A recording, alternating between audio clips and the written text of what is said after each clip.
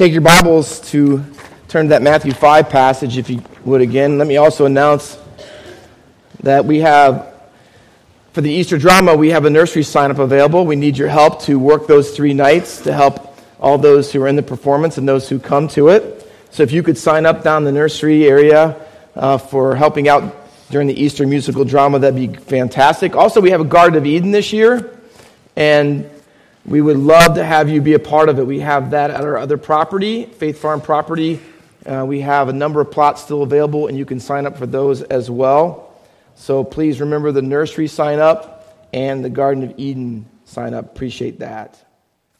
If you have any questions about the nursery, see Chrissy Proctor. Matthew chapter 5.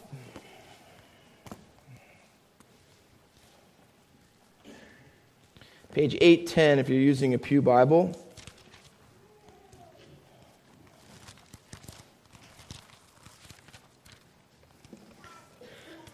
Could it be she clutched the child so fiercely to her chest that it sent forth a cry?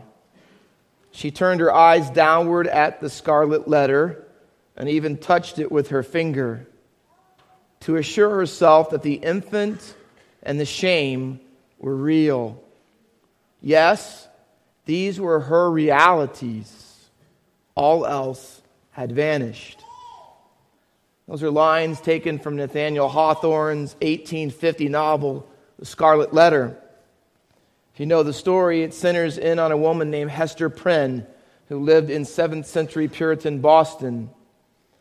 Prynne is forced to live every day under the cloud of disgrace and shame after giving birth to an illegitimate child. The laws of Puritan society in that day in which she lived required her to wear a scarlet-colored A upon all of her garments as a constant reminder to her and everyone else who saw her that she was an adulteress. It brought great shame to her. And as she said, these were her realities. Can I juxtapose that with another story far more recently in American society? True story.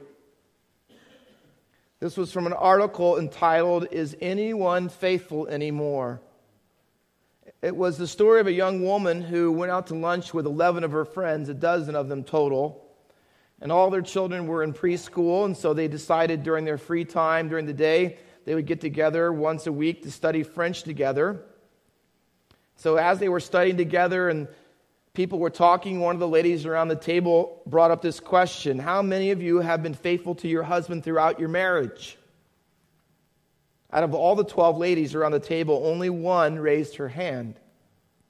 That evening, the young woman went home and rehearsed for her husband the conversation that had taken place, and she had to admit that she was not the one who raised her hand. Her husband was immediately shocked and devastated and said, "What happened?" She goes, "Oh, no, you've got it wrong." She goes, "I have been faithful to you." And he said, "Well, why didn't you raise her hand?" She says, "I was ashamed to." What a difference. You know, years and years ago, it was a shame to have committed adultery. And in our day, it's a shame that you have not. People used to do everything they could to hide their infidelity, and now it is at times nothing to be ashamed of. In fact, and for many, a badge of honor. In fact, I read this week an article in Psychology Today, which is a magazine that still runs today. In the July 2013 issue, it said, the title of it was "Healthy Adultery." It said, you have to come to realize that some people who have extramarital affairs do so as an alternative to divorce. In other words, they're doing it in order to stay in their marriage. The article went on to say that there are both healthy and unhealthy reasons for adultery.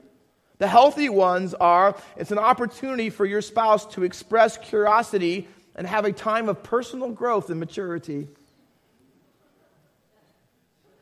The article went on to say at the end, ironically, in some cases, marriages can be strengthened by an affair. You can actually have a better marriage after adultery has taken place. That's what the article said. But I'm not done. I also found articles this week that were entitled this, Is Adultery in Your DNA? It said this, here's one, infidelity genes. Do you have the cheating gene? Studies have shown recently that a lot of people commit adultery and are unfaithful to their spouse, and even their marriages end in adultery. And the problem is not in their hearts, but in their DNA.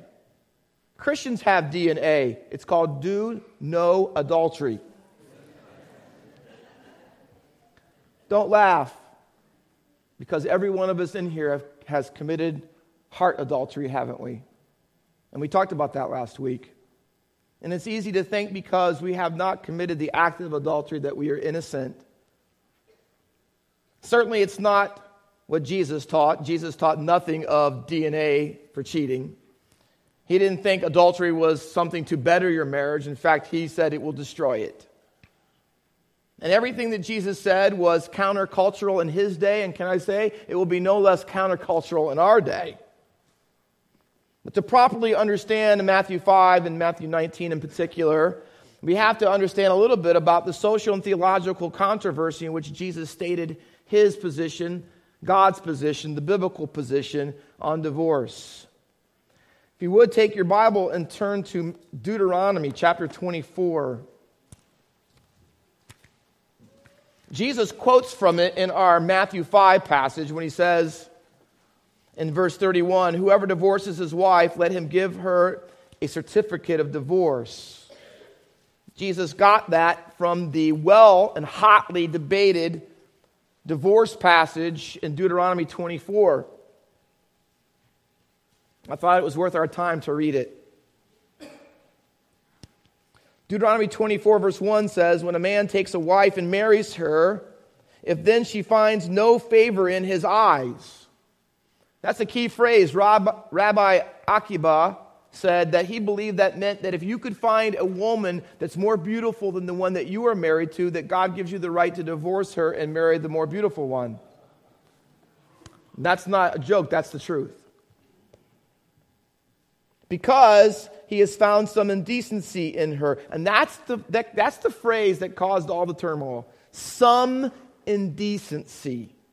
And he writes her a certificate of divorce and puts it in her hand and sends her out of the house, and she departs out of the house. And if she goes and becomes another man's wife, and the latter man hates her and writes a certificate of divorce and puts it in her hand and sends her out of the house, or if the latter man dies who took her to be his wife, and then her former husband who sent her away may not take her again to be his wife after she has been defiled, for that is an abomination before the Lord. And you shall not bring sin upon the land that the Lord your God is giving you for an inheritance. That was the text in the Torah that Jesus quotes. Basically, during this time, there were two views on the phrase of some indecency. It's the liberal-conservative debate. There was one rabbi whose name was Hillel, and the school of Hillel said this, and they viewed the phrase some indecency in the widest sense possible. And I'm going to tell you some of the reasons why they thought that phrase meant you could divorce your wife. Not all of them, and there are many of them. And if I told you most of them, again, you would probably have to keep from laughing. But they said some indecency could mean anything that the husband dictated that was indecent. Some of them included, if you spoiled his dinner, you could divorce your wife. Down to, it says, that you burnt the toast. You could, if she wore her hair down in public, you could divorce her. If she spoke to other men while in public on the streets, you could divorce her. Thus, if you were a good rabbi, you would never talk to a woman in public, and you would not even allow your wife to walk next to you. She must walk numerous steps behind you in public. That's why when Jesus sat with the woman at the well in the middle of the day, and the disciples come back and they're aghast that Jesus would talk to her, especially since she's a Samaritan, by themselves. I mean, it was unheard of. Jesus would not have been highly thought of for that. So, and on the list goes. That was the widest school, the school of Hillel, who was the liberal. They could pretty much do anything that the husband found indecent, and he could divorce his wife. The more conservative school was the school of Shammai, and they limited the phrase some indecency to offenses of, and I quote, marital inappropriateness short of adultery. Everyone agreed adultery was it. I mean, there's no one debating that. But for them, indecency meant something that referred to a sexual misconduct of some sort, like exposure or something along those lines, but not adultery, but anything close to that. Adultery was a given. That's why if you turn to, if you would at this point, Matthew 19, let me show you how that plugs into our passage and why it's crucial to understand Jesus' view on divorce and remarriage. Because basically, as you can imagine, in the human heart, the most popular view, as you can guess, was the Hillel view, which meant some indecency could be anything. You know, women couldn't divorce, by the way, so we're only talking a one-sided, one-way street here. We're talking about men divorcing because women didn't have that right. So, in the text that we read, Jesus tells, they're asking Jesus to enter this long-standing debate, okay? And in the text, it says, the large crowds come to him, and the Pharisees ask, is it lawful, verse 3, to divorce one's wife? Now, see the little phrase? For any cause. See that? Because that's what everyone pretty much bought into. That was the popular view. Any cause, New King James says, for any reason. And all those ones, spoiled meals, wearing your hair down in public, talking, all those reasons and many other ones that you could come up with, your wife wasn't beautiful enough, whatever it was. That was what everybody bought into. That was what everyone was used to practicing. And Jesus says, in response to that, he doesn't come away with an answer. Instead, he answers it with a text. And Jesus quotes Genesis 2:23 and verse 24. And hear me, because I'm going to make a contrast. Jesus is going to tell us this morning, as he told his audience, here is God's heart when it comes to marriage. Okay? Get this, because he's going to contrast in a minute with the human heart and how a lot of people, if not most people, would view marriage left up to their sinful heart. Okay? So this is going to be a contrast between two hearts.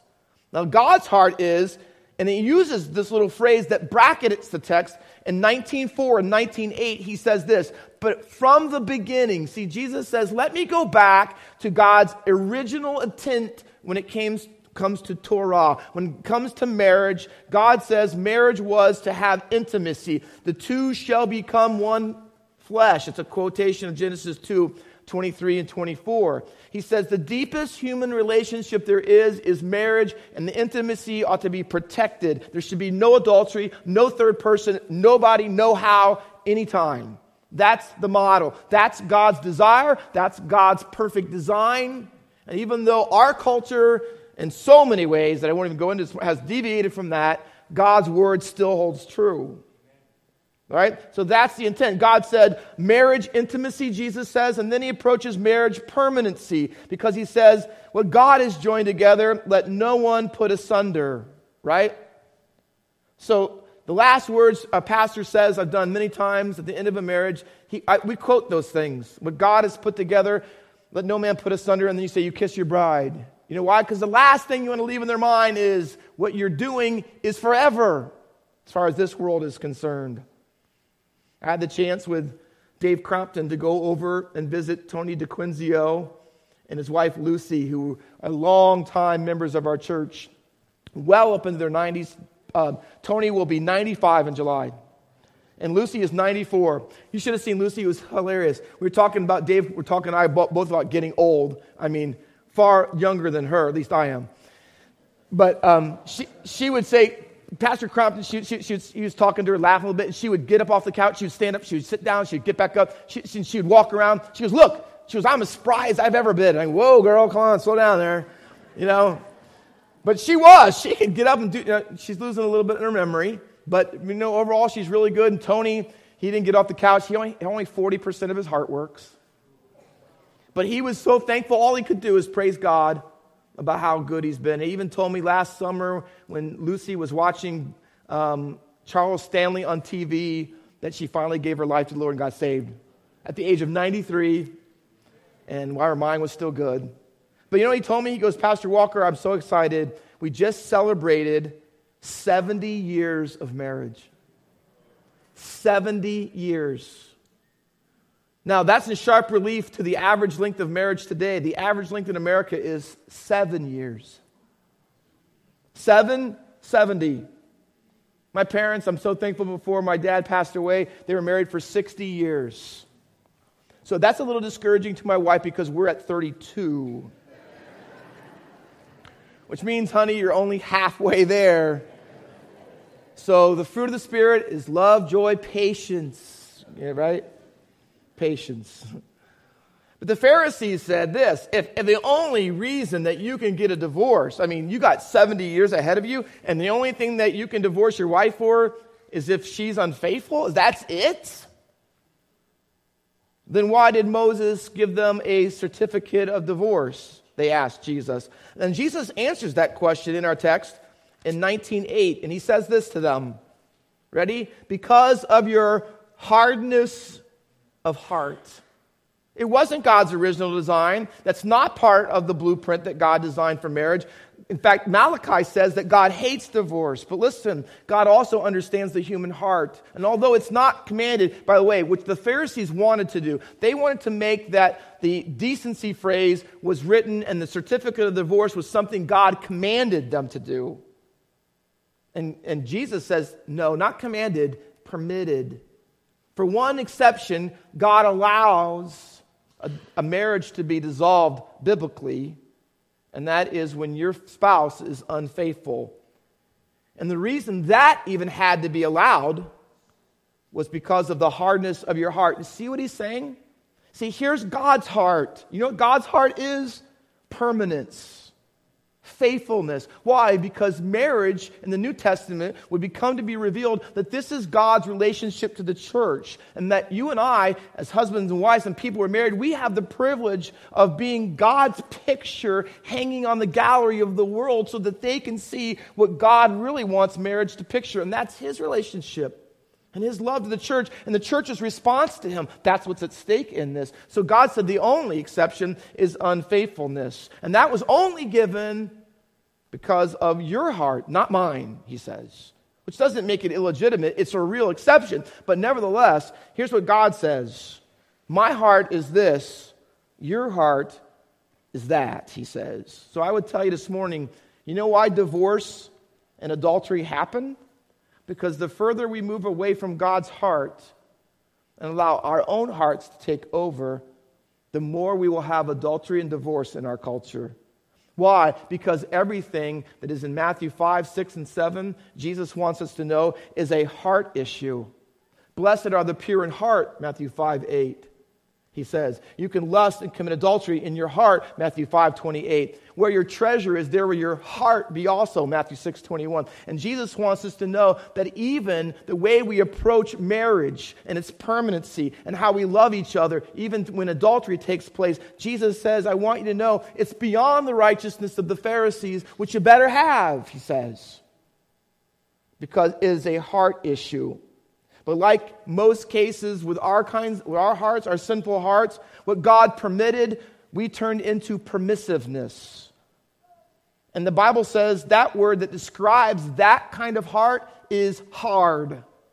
And believe it or not, there's a Greek word used here and a couple other places in Mark's gospel, and it's a compound word which means scoliosis of the heart. That's the two words together. We get our English word scoliosis from it, hardening, unfeeling, inflexible, rigid. See, that's what they had become. They had taken what God permitted and turned it into permissiveness, and it had made their hearts hard.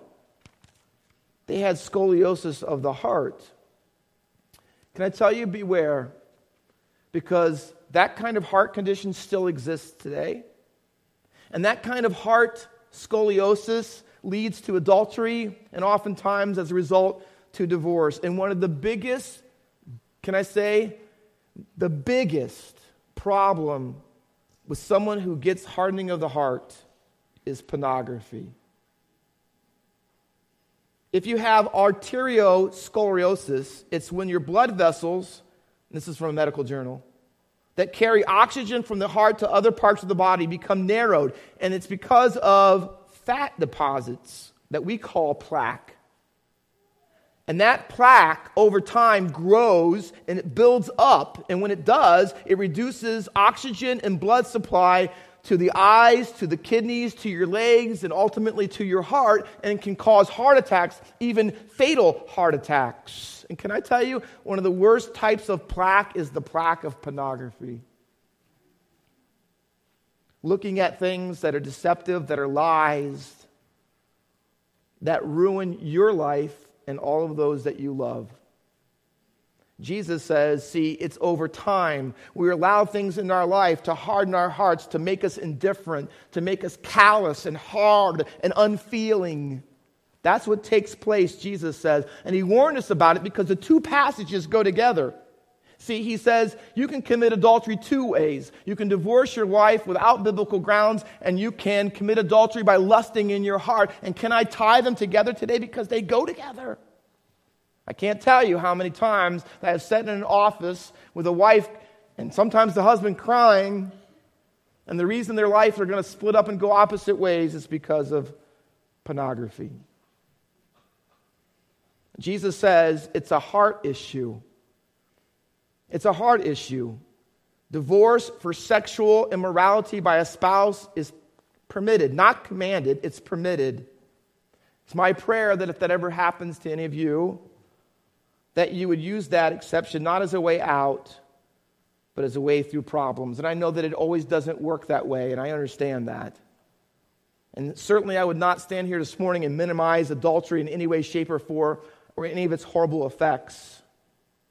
But I think all of us do well to heed the admonition of guard your heart. We need to stop divorce at the desires level, and that would mean lust. Because to guard your heart is to guard your home. And if you haven't done so, you should. You should not allow your children to have a phone or a TV in their room. You shouldn't. You should put blockers on the internet, and you should care about what social media your children use, and you should monitor it. It doesn't matter if they like it or not. You know why? Because you're guarding their heart. We live in a day and an age, and this is what C.S. Lewis says. We live in a day where there freely flows a river of filth.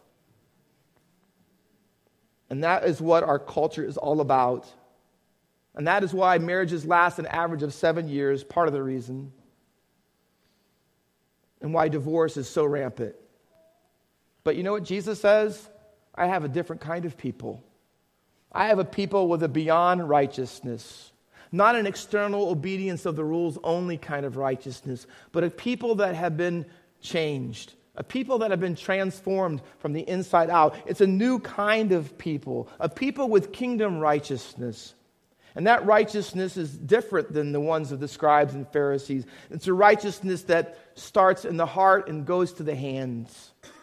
That's what Jesus says. And if you're here this morning, can I say that if you've been in a divorce situation, it is not the unpardonable sin, and nor should we treat people as if it is.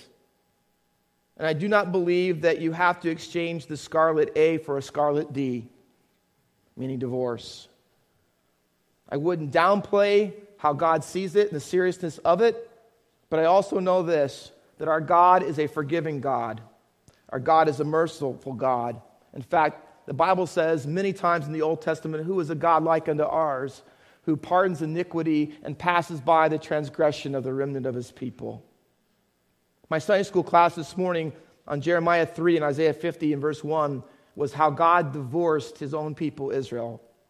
And he did so because of their spiritual adultery and wickedness and their unfaithfulness to him. But you know what the Bible says? That God will take them back someday. And the picture of Hosea and Gomer and God telling him to take her back and be faithful to her, even when she's been unfaithful to you, is really the picture of God's heart. I love reading John 8. I love reading the story about the woman that was caught in the act of adultery. And she is thrown down at the feet of Jesus. And the Pharisees, wanting to catch Jesus in a quandary that he couldn't get out of, says, what should we do? The law, Moses says to stone her, but what do you say? And Jesus says, write something in the sand. I could tell you what I think it is. The Bible doesn't say what it is. I think he's writing as if, and it says in particular that he's writing with his finger in the sand, just like God wrote with his finger when he wrote the commandments. And what I think Jesus is doing is says, here's the law. Throw a stone if you've kept it. And they couldn't. Because you know what Jesus would say?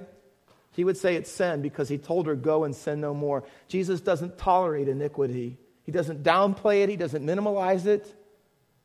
But he also is friend of sinners. And Jesus didn't throw a stone. He said, where are those who accuse you? She says, nowhere. And he says, neither do I condemn you. Go and sin no more. Aren't you glad for the text in Romans 8, which says, there is now, therefore, no condemnation to those who are in Christ Jesus. You know what? We sang nothing but the blood for a reason. Because it's the hope. It's the hope of all those who have committed sexual sin, all those who have committed adultery, all those who have ruined and destroyed families and live in the wake of all of it. Because there's forgiveness in Jesus. And may I say today as we close, that even though the exception clause is true, and God allows for divorce and remarriage based on that exception clause, that there are some things that we could keep in mind as we close today, and I enumerated them 1 through 4. First, can I say to you as kindly as I can and as strongly as I can, we have to resist the permissiveness of our culture and its view of sexuality and marriage. We must take a stand, and it goes way beyond marriage between a husband and a wife to even many, many other things. And we cannot be too careful, literally, we cannot be too careful about the movies and the books and the things that we and our children read. We must be on top of what takes place if our children in our public schools and what they are being taught. Daily in the news, more and more things are pouring in about what your children will be taught that are completely contrary and opposite to what the Word of God says. The evil one would seek to destroy the foundations of one of the most prized institutions of Christianity, marriage. And if you're not careful, that can infiltrate your home in so many seductive ways. Number 2, we must refrain from self-righteous judgmentalism. And by that I mean this. All of us have committed adultery of the heart. All of us. Not one person in this world is an exception to that. Only our Lord Jesus. And knowing that we have desires that we have not always responded well to, may that allow us, for those who have committed adultery, not only in the heart, but in the body and in action, may we also say to them, God loves you. You need to repent, but God loves you and wants to forgive you, and so do we. So do we. Thirdly, we have to realize that not only do we forgive those who have committed this sin, but we must show them that we are with them in their suffering and in their difficulty, because they may sin and repent, but that will not stop. And ask people to this day who are still hurting, even if they were the victim in the situation, they're still hurting from divorce and all the ramifications and consequences of it. It is a painful and at times an ongoing painful difficulty. But the Bible encourages us and exhorts us actually to weep with those who weep. And we should. We should be sensitive enough to care about those who have gone through those difficult times in their lives. And lastly, can I say this? Because the Bible allows divorce for the exception of sexual immorality, it also, the Bible says, allows for remarriage. And there are those who have been the victim of the horrible sin of adultery by someone else, and God has brought them through it. And if they are able to, by God's leading and grace, to find a spouse who will be faithful to them and join with them in serving and loving the Lord, we should rejoice with them because God is good. I want today, as we close, to have you leave here and you do 2 things. We're going to welcome in a few people in just a few moments at the end of our service. What I'd like you to do is pray. Can you pray for 2 things as we close today? First of all, can you pray for your heart? Pray for your heart. You know what? And say, God, you know what? I'm thankful right now because my marriage is good. Things are going really well. But you know what, God? I need to guard my heart, my spouse's heart, my children's heart. I need to care about those things. You know what? Perhaps it's been laxity, and that has not really been a priority in your home or in your own life. Can I tell you, go back and change that today. Guard your heart, Proverbs says, for out of it are the issues of life. Guard it. Don't let the evil one get in your home through all those awful ways of sinful desires. I may also say this, and pray for the hearts of those who struggle in this because of what's taken place in their divorce. Pray for them, that God would not allow them to let these circumstances push them away from Him, but rather use it to draw Him closer so that they can stay faithful to Him as He's been to them. Let's close in prayer.